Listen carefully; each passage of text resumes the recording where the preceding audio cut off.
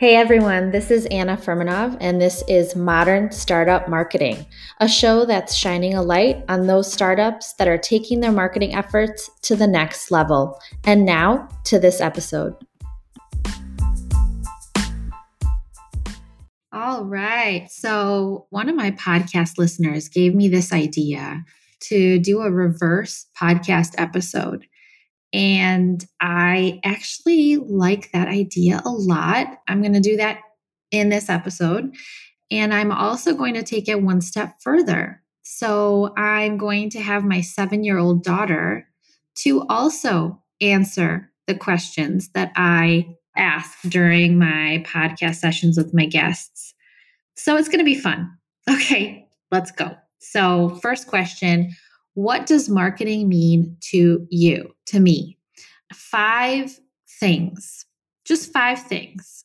Number 1, understanding people. Number 2, what problem do you solve?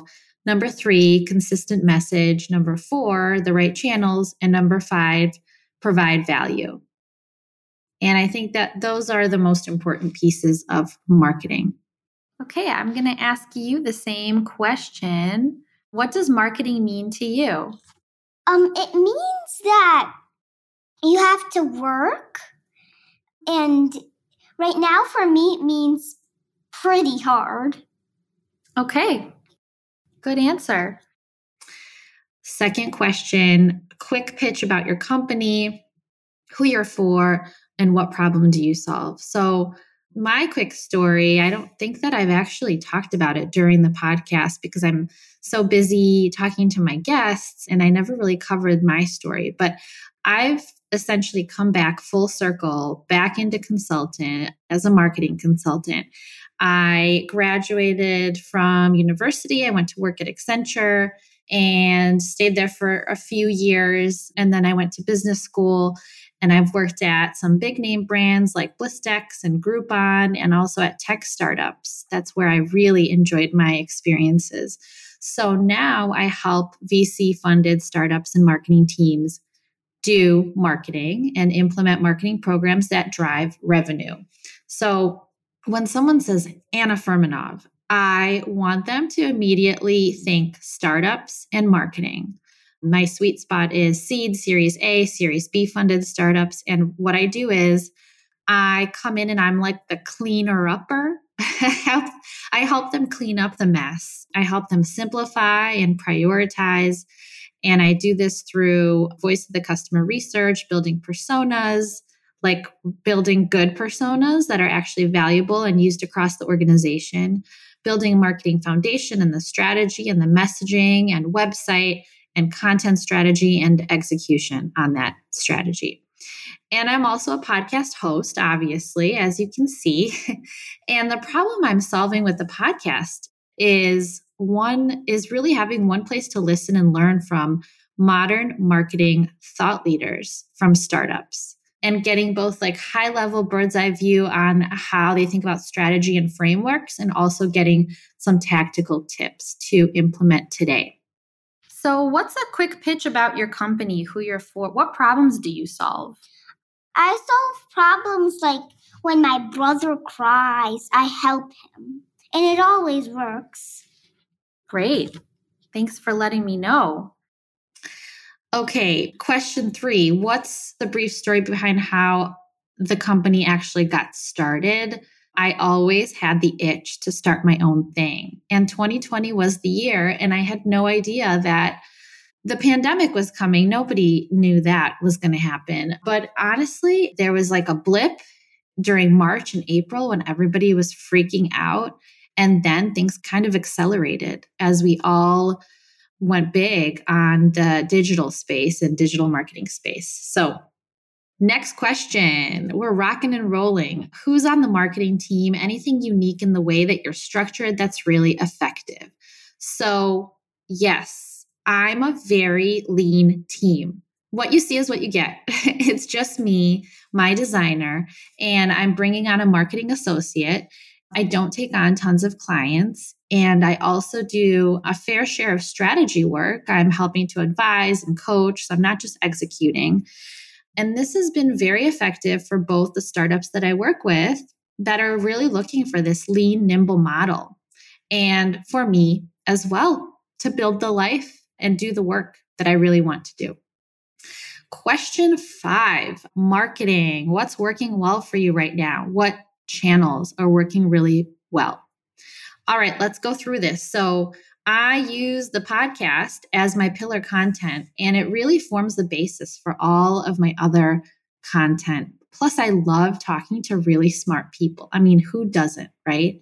And I've mentioned this before, almost 1,000 plays, and it's been 3.5 months.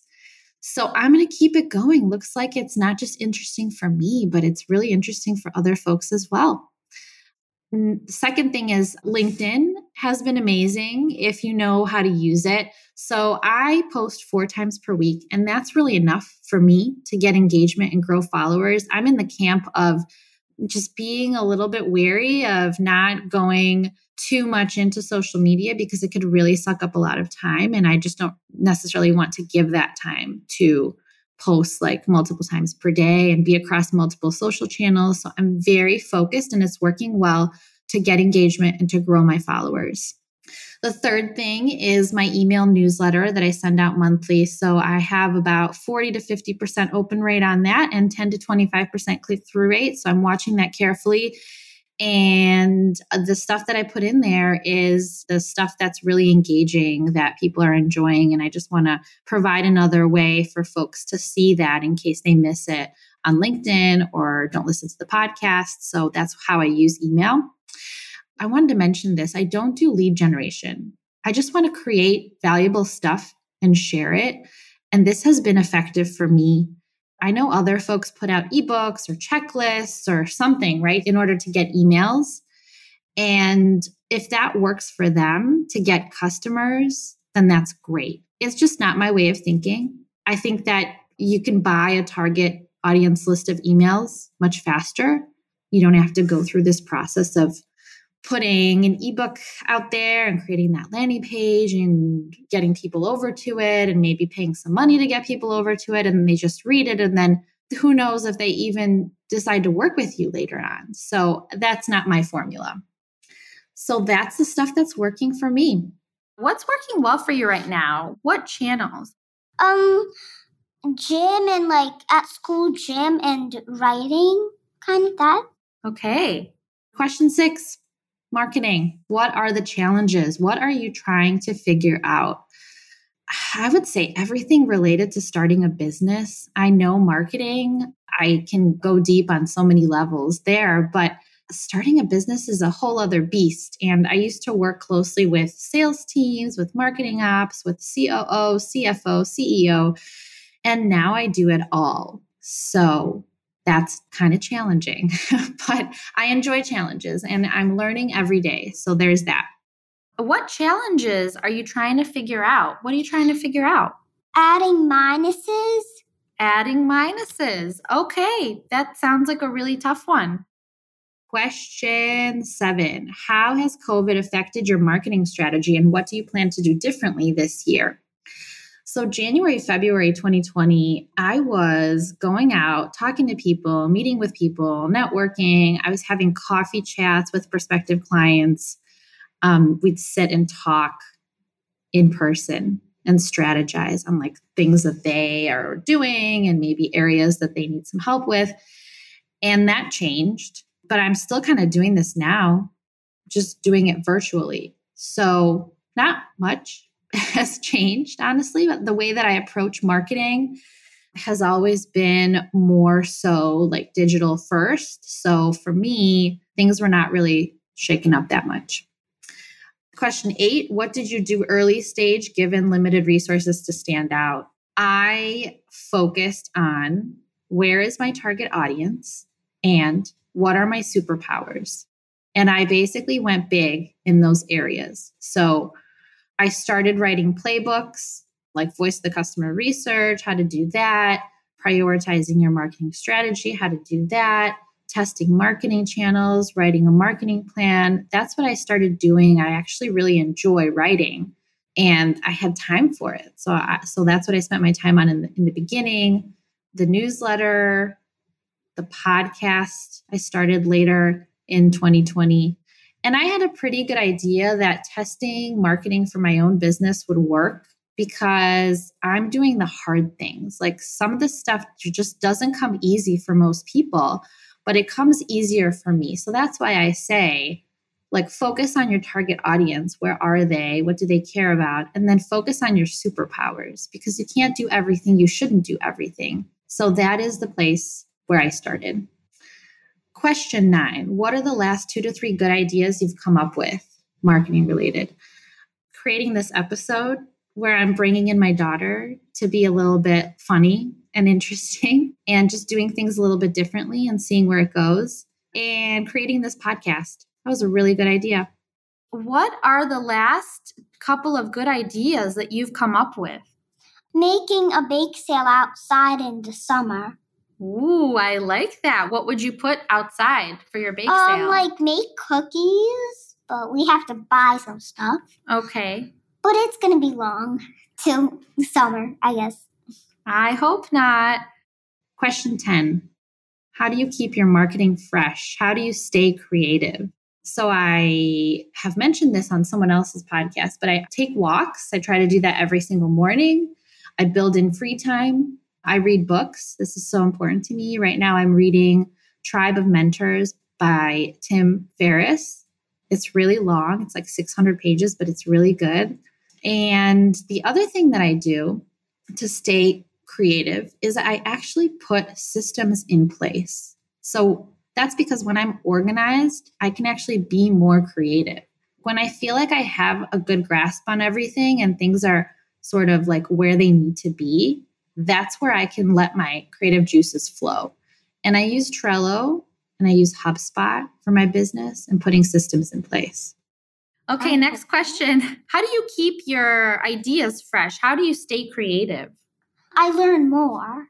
What does that mean? You learn more. How? How do you learn more? Like, I learn more by writing and like reading and learning how to read more. Wow. Okay, great answer. Question 11. How has an apparent failure set you up for later success? What's your favorite failure? This is a fun question. So, and one that I'm actually going to start asking more of my podcast guests because I don't think we talk about this enough. And I think this really connects you to whoever is speaking. So many failures because I've always been setting up goals and striving to get there. I've always been that kind of person. So thinking back to when I was applying for university, so I actually got rejected from my university of choice. And then I reapplied into a different department there and I got in, didn't give up, right? I took a GMAT prep class, the Kaplan, I think GMAT prep class for getting into business school. And I took the GMAT that first time after that prep class. I got a low score. And then I studied on my own and I got a good score. So I don't know what that means or what that says about that, but did not give up, right? I've worked for bosses that were amazing and then some that didn't really mesh well with my potential. And then I also have left companies to raise my kids until about 9 or 10 months of age instead of the typical 3 months of age. And I did this twice. And then I went back into the workforce. And that's not really talking about like favorite failure. It's not a failure, but it's just like kind of doing things my own way, stepping outside my comfort zone. And a lot of people worry like, oh, if you leave and you stay with your kids longer, like how will you get back into the workforce? Nobody's going to want to bring you back, but that's not the case. And so another thing I wanted to mention is like related to like setting goals and striving to get there. On a Post-it note for the longest time, I put on my bedside table, I had this goal written down. And it's basically, it said to work for myself, doing the work that I love and managing my own time. And so I had an idea of what I wanted it to feel like and to look like, given my past experiences, something similar to like the cool projects that I worked on at Accenture, the creativity and the nimbleness and the passion from the startups where I was at. And so that's what I've been striving towards. And I think that's really important to have goals and to strive to get there. And if you fail, just keep trying. Take kind of like a slightly different approach, slightly different turn, and doing things my way. It's not for everyone, but I think it's really important in getting to your goal. And the other thing I wanted to say is, why do we have to listen to all the norms that are out there in society? So some of them are actually not that good.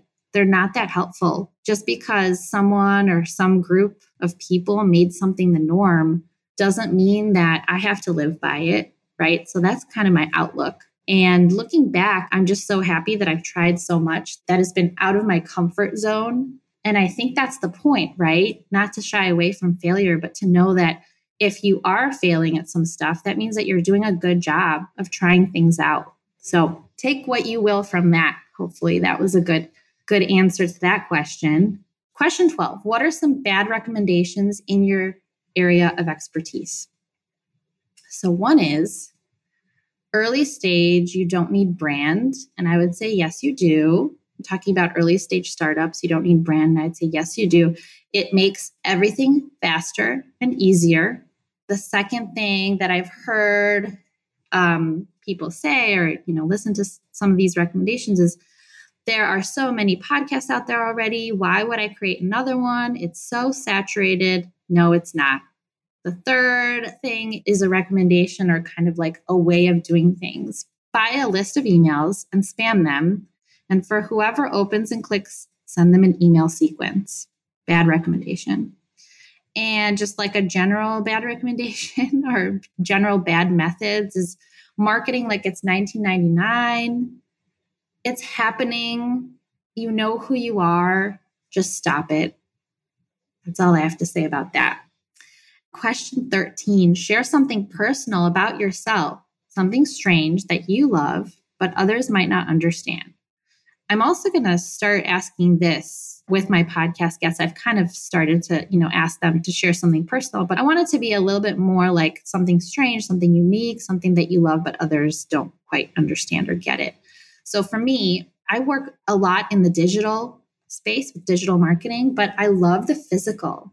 And the books that I buy, they're always physical.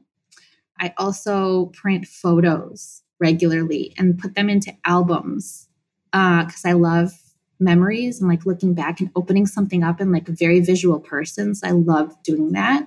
There's an app called Printicular. It's on my phone, and I just print the photos to Walgreens and pick them up. And then I also save my children's artwork and schoolwork. And I honestly need to stop doing this because it's getting out of control. But I do really like memories and the physical, and then like holding a book. It's really important to me. And the last question is, can you share something personal about yourself, something strange that you love, but others might not understand? How far is the black hole? Is that something that you love? Yeah. That others don't understand? I think so. I want to know how far the black hole is. Okay, great. Thank you. So that's me. That's the Reverse Podcast. Hope you liked it. And if you ever have any suggestions for new podcast episodes, like this was a great one from one of my listeners, I am all ears. Like, this is for me. This is for you guys, for the guests. This is like a shared experience. So please do reach out. Let me know.